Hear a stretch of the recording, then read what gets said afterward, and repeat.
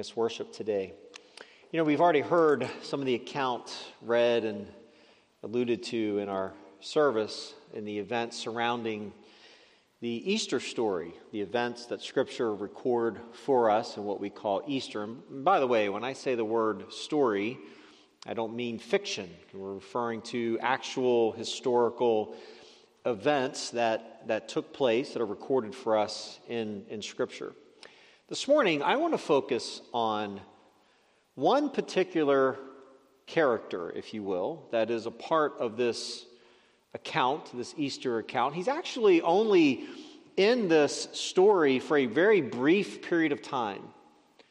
But he makes a profound statement that, for me, over the last 3 weeks or so, have been dwelling on and thinking about. I want to talk about one of the men that was given the responsibility to be the person, one of the people that would actually carry out the order to have Jesus Christ executed. I've often wondered, bizarrely I suppose, what is it like to train to be someone who is given the responsibility to execute people? There has to be, I don't mean this disrespectfully, but there has to be some level of on-the-job training on how you do that. And I can't imagine, and understanding too, this Roman form of crucifixion. We often think about the cross. I have a cross behind me. There's a cross on the screen. We think about our image of the cross, and as believers, we look at that and we see hope. We see tremendous hope in the imagery of the cross. You might also notice, maybe you're new here at Grace, or maybe you've not been in churches very many times, but you'll notice that on our cross, there is no person hanging on that cross. The reason is because Jesus has risen from the dead. He is not on the cross anymore. We don't re-crucify him as part of some kind of religious, ritualistic routine. It's not about that. He is risen. He is no longer on the cross. But when we think about the cross, we see hope. But in the Roman days, they saw pain and suffering and humiliation. The purpose of crucifixion was to make this almost as inhumane as possible. They wanted those that were being put to death to suffer, and to suffer for hours. And I can't imagine if you're on the first day and you've been given the responsibility that now you are going to execute someone. And it's this first time that you have put someone on a cross. And we know that very often they would die from suffocation. They would eventually lose strength and the ability to keep their heads high enough to be able to breathe. And historians say that over time they begin to droop, and then they would pull themselves up and just get a gasp of air. And I can't imagine being the person standing at the foot of a cross, hearing the screams and the agony and the desperation as this person tries to take another breath. I can't imagine that. And yet, on the day that Jesus was crucified, there was a man, more than one, but one in particular, who was given this task to crucify an innocent man. Now, understanding that this person who is referred to in Matthew chapter 27, verse 54, as the centurion, that's how we know him, that's how we refer to him. And this centurion was a man who was, by his very job, was a Roman soldier. He was a person that was given responsibility to be over 100 men. He was a leader. He was a hardened soldier. He had probably seen lots of people die. In fact, he had probably participated in an awful lot of executions. I don't know what that morning looked like for the centurion. I certainly don't know, but I wonder if he came into work that day and he took off the schedule and said, well, how many guys we got on the schedule today? Just another day at the office. But this turned out to be a very different day for this centurion. In fact, we also have to keep in mind, not only was he a hardened soldier, we have to remember something else about this centurion. He was indifferent to Jesus. It didn't mean anything to him. He was a Roman. If he was religious at all, he would have been probably an idolater. He certainly did not get caught up in the controversy surrounding Jesus. He certainly didn't know, or if he did know, he didn't care about what the Jews thought about this man. He was completely indifferent to it. And by the way, to put this in a little more historical perspective, in Palestine alone, the very small area in the Roman Empire, by the time that Jesus is crucified, historians tell us that approximately 30,000 men had already been executed. 30,000. How many was the centurion there for? I don't know. But to this man, he would have been just doing his job, doing his duty. And yet, in Matthew 27, verse 54, I want you to see the words that the centurion speaks. Verse 54 of Matthew 27. When the centurion and those who were with him, keeping watch over Jesus, saw the earthquake and what took place, they were filled with awe and said, "Truly, this was the Son of God." Now, in Mark's account of this event, in the Gospel of Mark, we know that Mark tells us that it was the centurion who said this. Here in Matthew's Gospel, it says they. In reality, what Mark tells us, as he fills in the story for us a little bit, is it was the centurion who made this statement. It was he who made this remark to consider who Jesus really was, that he was, in fact, the actual Son of God. Now, it begs the question, and at least it does for me, what got his attention about Jesus? What was it that led him to the place that he would make this particular statement? Well, as we will read in just a moment, we would certainly argue that the centurion noticed something very different about Jesus. He was a man who, even on the cross, even while he was being put to death for crimes that he never committed, he was a man who was someone of character. I don't know how executioners were treated by those that they were putting to death, but I can't imagine it was a very friendly exchange. I can't imagine that very many criminals, no matter how guilty they may have been, and no matter what crimes they may have committed, I can't imagine that they just surrendered themselves to this without putting up a fight. And yet we know that Jesus, as the Lamb of God, as John said, "Behold the Lamb of God," that he went willingly to the cross, and he did not speak against those that were executing him. Jesus went as the Lamb of God. But notice the people around this situation. And thinking through what was taking place. We'll get to the centurion in just a moment, but I want you to look back in Matthew's gospel all the way back to verse 38, because there's a couple of other people that we need to pay attention to, at least two. There's several, but at least two we want to talk about particularly. In verse 38 of Matthew's gospel, same chapter, then two robbers were crucified with him, one on the right and one on the left. Some people have suggested, and possibly correctly, that the cross that Jesus was being crucified on was the cross that was intended to be for Barabbas. We know that he was one that was supposed to be put to death, but when we go to this trial before Pilate, eventually Barabbas is released, and regardless of the intention, we know that Jesus is hanging on a cross that is in between two men. Now, in the English translation, it says that they were robbers. Don't read into that word too casually. These were men that didn't just steal a few cents from a vendor in the streets. One word that could interpret this word into English is insurrectionist or rebel. Some commentators take it that these two men would have been known in their time as terrorists. Regardless of their actual activities and what they were doing, these were hardened men. They were hardened criminals. They weren't just petty thieves. That wasn't something people were executed for. These were men that were enemies of the Roman state, and they are being crucified with Jesus in between them. Now notice what they are doing. Jump down to verse 44. And the robbers who were crucified with him also reviled him in the same way. Initially, while Jesus is hanging there between these two men, these two condemned criminals, hardened men, are deriding Christ.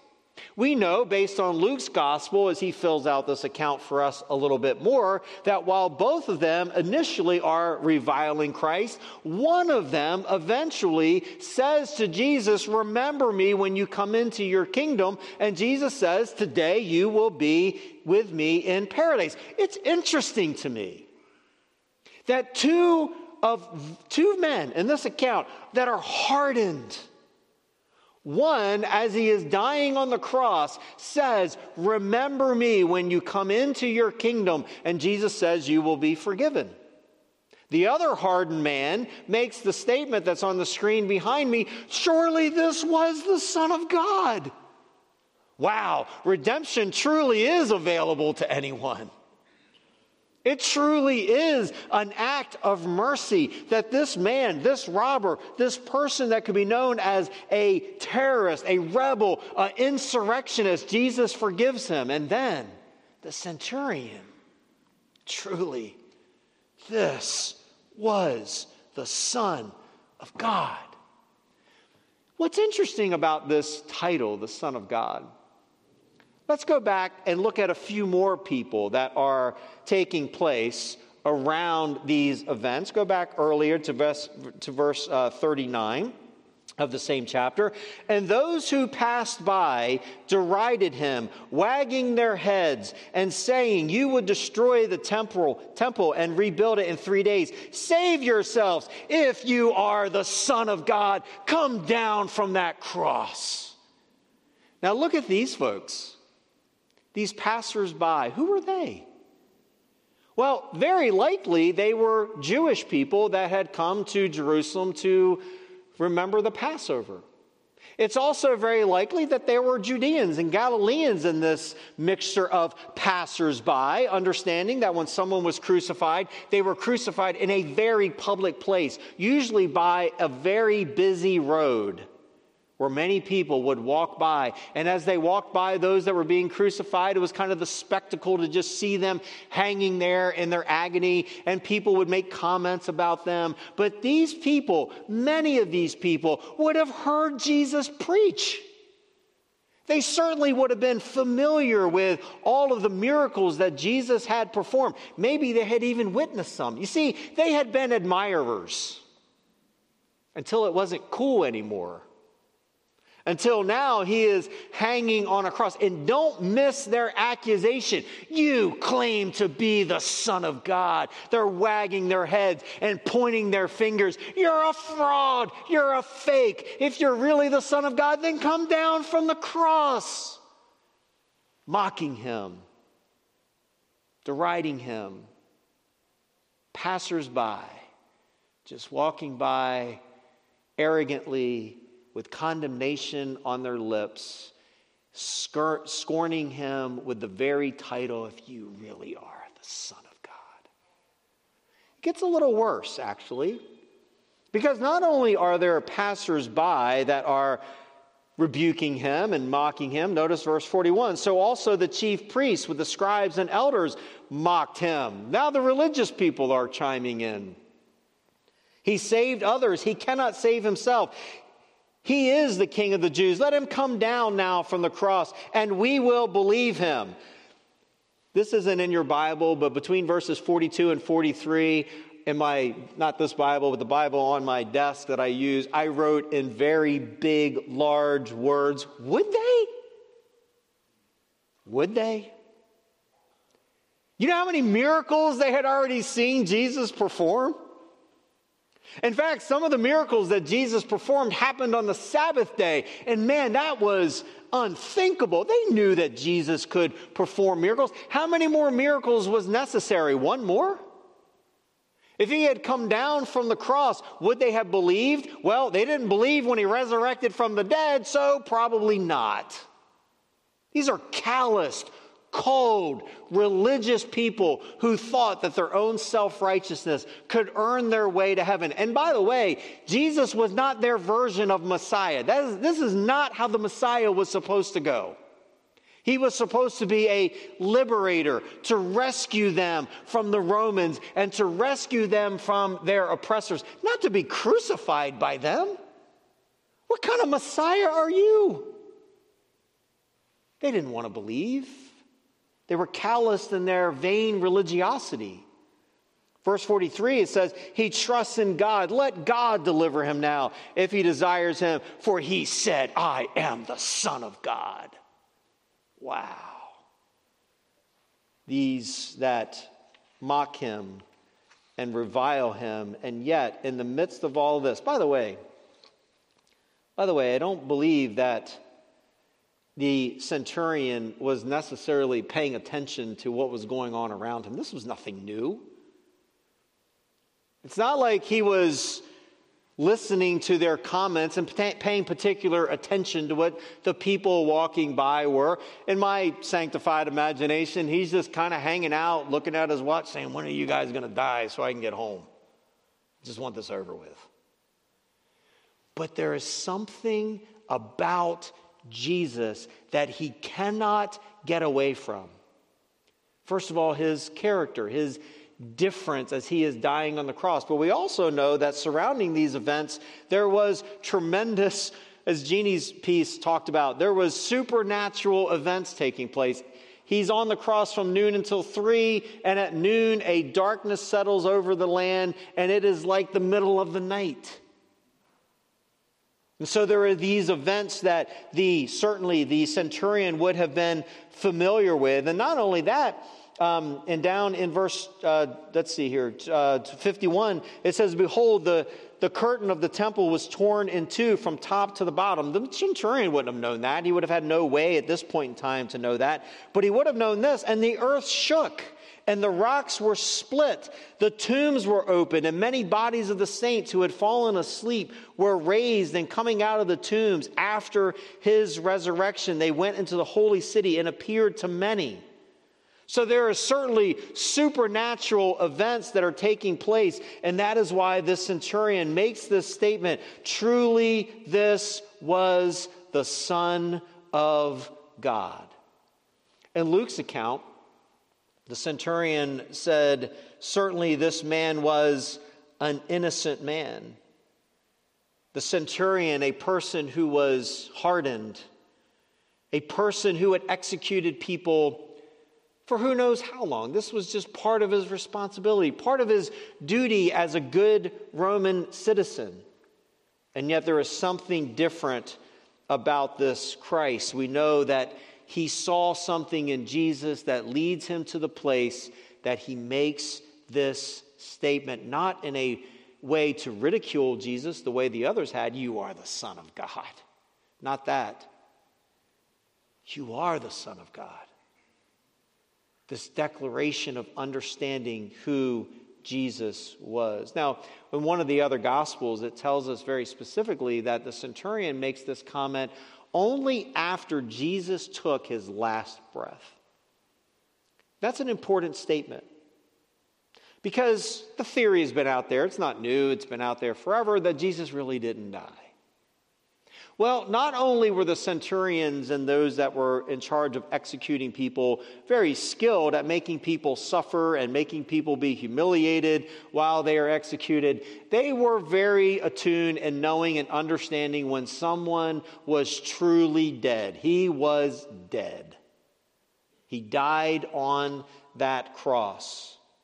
So it begs the question, this phrase, you are the Son of God. What does this have to do with us? By the way, the ultimate demonstration that Jesus was the Son of God came on that Sunday morning when he did rise again, when he did raise from the dead. And as Paul says in 1 Corinthians 15:14, if Jesus is not raised from the dead, then our faith is in vain. But throughout history, we have known that Jesus has, in fact, risen from the dead. So what is the response to this phrase, you are the Son of God? Let me just offer three. Number one, some people outright reject the idea. They would use the Son of God more in the vein of what the religious leaders use. You are the Son of God, sure. Or maybe more like the passersby that are pointing their fingers and shaking their head. You're no Son of God. Some might use that phrase just as a denial of who Jesus actually was. Some would assign this phrase, you are the Son of God, in a flippant sort of cognitive way. Yeah, he's the Son of God, sure. Yeah, okay. But I believe, personally, that the way the centurion uses this phrase is very different than mocking. It's very different than just a cognitive understanding of who Jesus was. Scripture doesn't say for sure, but it seems to indicate that when the centurion makes this statement, truly you are the Son of God, this was the moment of his redemption. Now, do we know that for certain, 100% sure? Scripture doesn't say. But it seems to indicate very likely that this was the moment of his redemption. If that is true, think about it. The religious people, the Pharisees, the scribes, they went home that night lost. They went home lacking redemption. They went home missing the purpose of Jesus' crucifixion. They went home no different, just religious but unsaved. Many of the passersby, they just went home and went about their business believing that Jesus was just a fraud. No change, no different. He was just crazy, out of his mind. But the two hardened men, an insurrectionist, a rebel, a man who was known for thievery, a man who was a brutal criminal, that night was in eternity with God because of his faith in Christ. And the other hardened man, this centurion, a soldier, a man of responsibility, an executioner, tasted the sweetness of redemption. What a beautiful story. So the question for you and for me is very simply, do you believe that Jesus is the Son of God? The true divine Savior. When Jesus said, I am the way, the truth, and the life, no man comes unto the Father but by me. Many people reject that and say, wow, that's just very exclusive. Yeah, it is.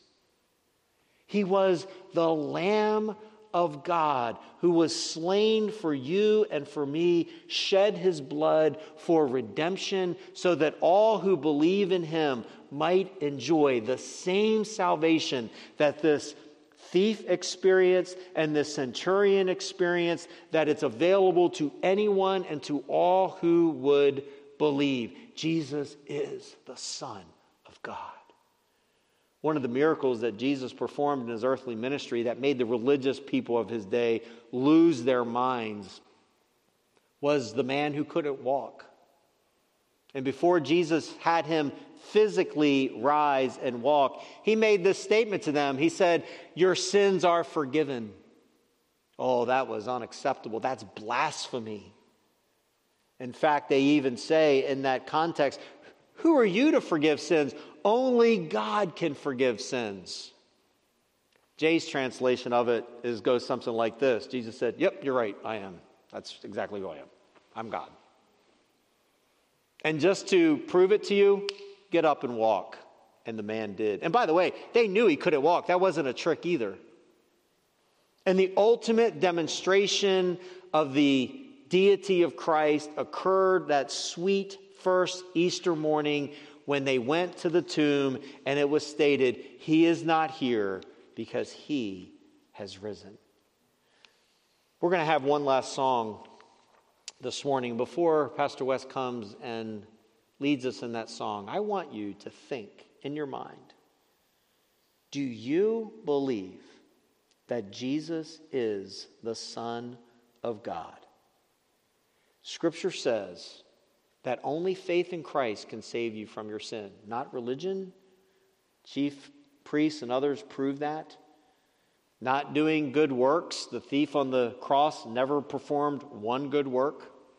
He was never baptized. He never experienced any of those things that people believe earn redemption. It's only through faith in Christ. So this morning, before you leave, if you can't answer in your own heart, in your own life, that you at some point have put your faith in Christ alone for your redemption, I beg you that as I pray in a moment, that you even now would pray and receive Christ. It's not a complicated matter. It's just simply acknowledging you're a sinner, putting your faith in Christ and believing in Him for redemption. And you may say, well, I'm a terrible, awful person. He saved 2 of them in this account right here. 2 of them. He can save you. And that sweet redemption is available to you. So as I pray, if you have never accepted Christ, I urge you to do so. If after the service you have some questions about that, you'd like to get answered before you do anything, I'll be available afterwards. I would love to speak with you to show you how you can know for sure that should you enter eternity today, the way our dear friend Ernie Lewis did this morning, that Ernie is with Christ this morning. You could be too through faith in Him. Let's pray. God, thank you for these men that are recorded for us in Scripture to see the imagery here of what happened at the crucifixion. We thank you that this account wasn't the end of the story, that Sunday morning when the disciples and others went to the tomb, that they found it to be empty. And God, we thank you this morning that we serve a risen Savior that is risen and can forgive us from our sins. I pray that if there's one here this morning that is not sure of their redemption, that they would, even as I'm praying, Lord, that they would call out to you now and receive Christ. And maybe there's others that would want to talk after the service. I pray, God, that your Spirit even now would be working in the hearts of those who know that they need to experience the same redemption that we see in this text. Thank you, Lord, for loving us and for the opportunity to worship together this morning. And we pray this in Jesus' name. Amen. Pastor Wes.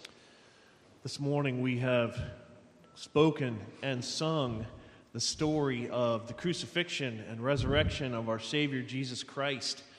But the story of Christ does not end with the resurrection. Revelation chapter 5 describes a scene that will take place in the future around the throne of God. And it says, "And I saw in the right hand of him who sat on the throne a scroll written inside and on the back, sealed with 7 seals.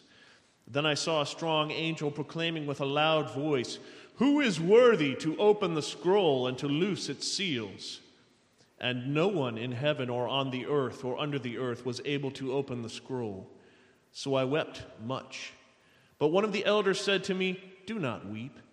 Behold, the Lion of the tribe of Judah, the Root of David, has prevailed to open the scroll and to loose its 7 seals.' And I looked, and behold, in the midst of the throne, a lamb, as though it had been slain. Then he came and took the scroll out of the right hand of him who sat on the throne. Now when he had taken the scroll, the 4 living creatures and the 24 elders fell down before the Lamb. And they sang a new song, saying, 'You are worthy to take the scroll and to open its seals, for you were slain and have redeemed us to God by your blood out of every tribe and tongue and people and nation.'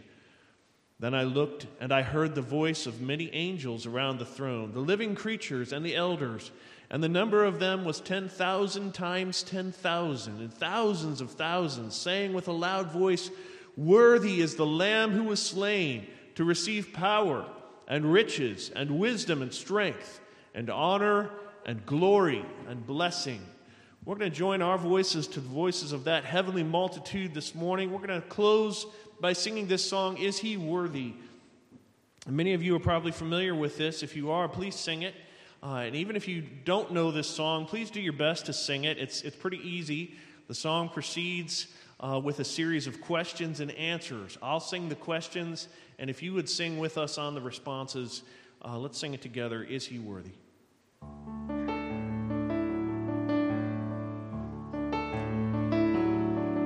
Do you feel the world is broken We do. Do you feel the shadows deepen? We do. But do you know that all the dark won't stop the light from getting through? We do. Do you wish that you could see it all made new? We do.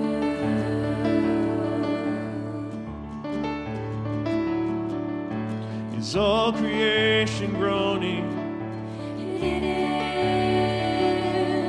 Is a new creation coming? It is. Is the glory of the Lord to be the light within our midst? It is. Is it good for we remind ourselves of this? It is.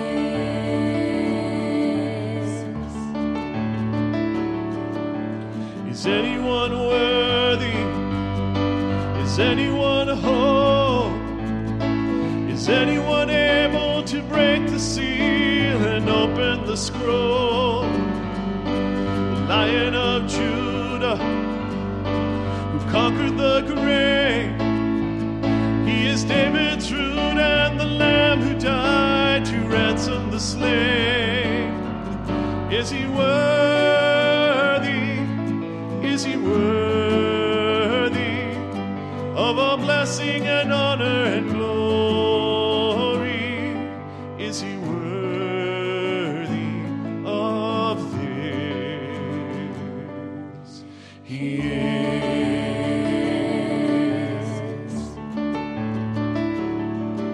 Does the Father truly love us? He does. Does the Spirit live among us? He does. And does Jesus, our Messiah, hold forever those he loves? He does. Does our God intend to dwell again with us? He does.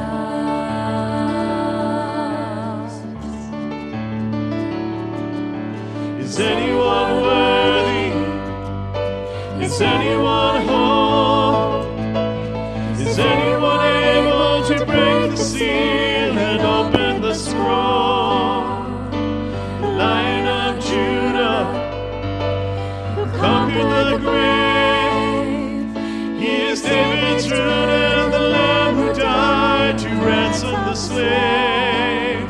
From every people and tribe, every nation and tongue, he has made us a kingdom and priests to God to reign with the Son. Is he worthy? Is he worthy of all blessing and honor and glory? Is he worthy? Is he worthy? Is he worthy of this?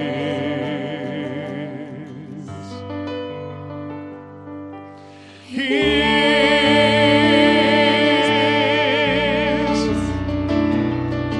is he worthy? Is he worthy? He is.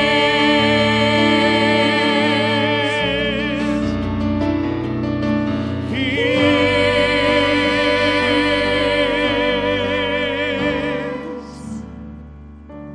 is. Amen. Happy Easter. Have a blessed week. You are dismissed.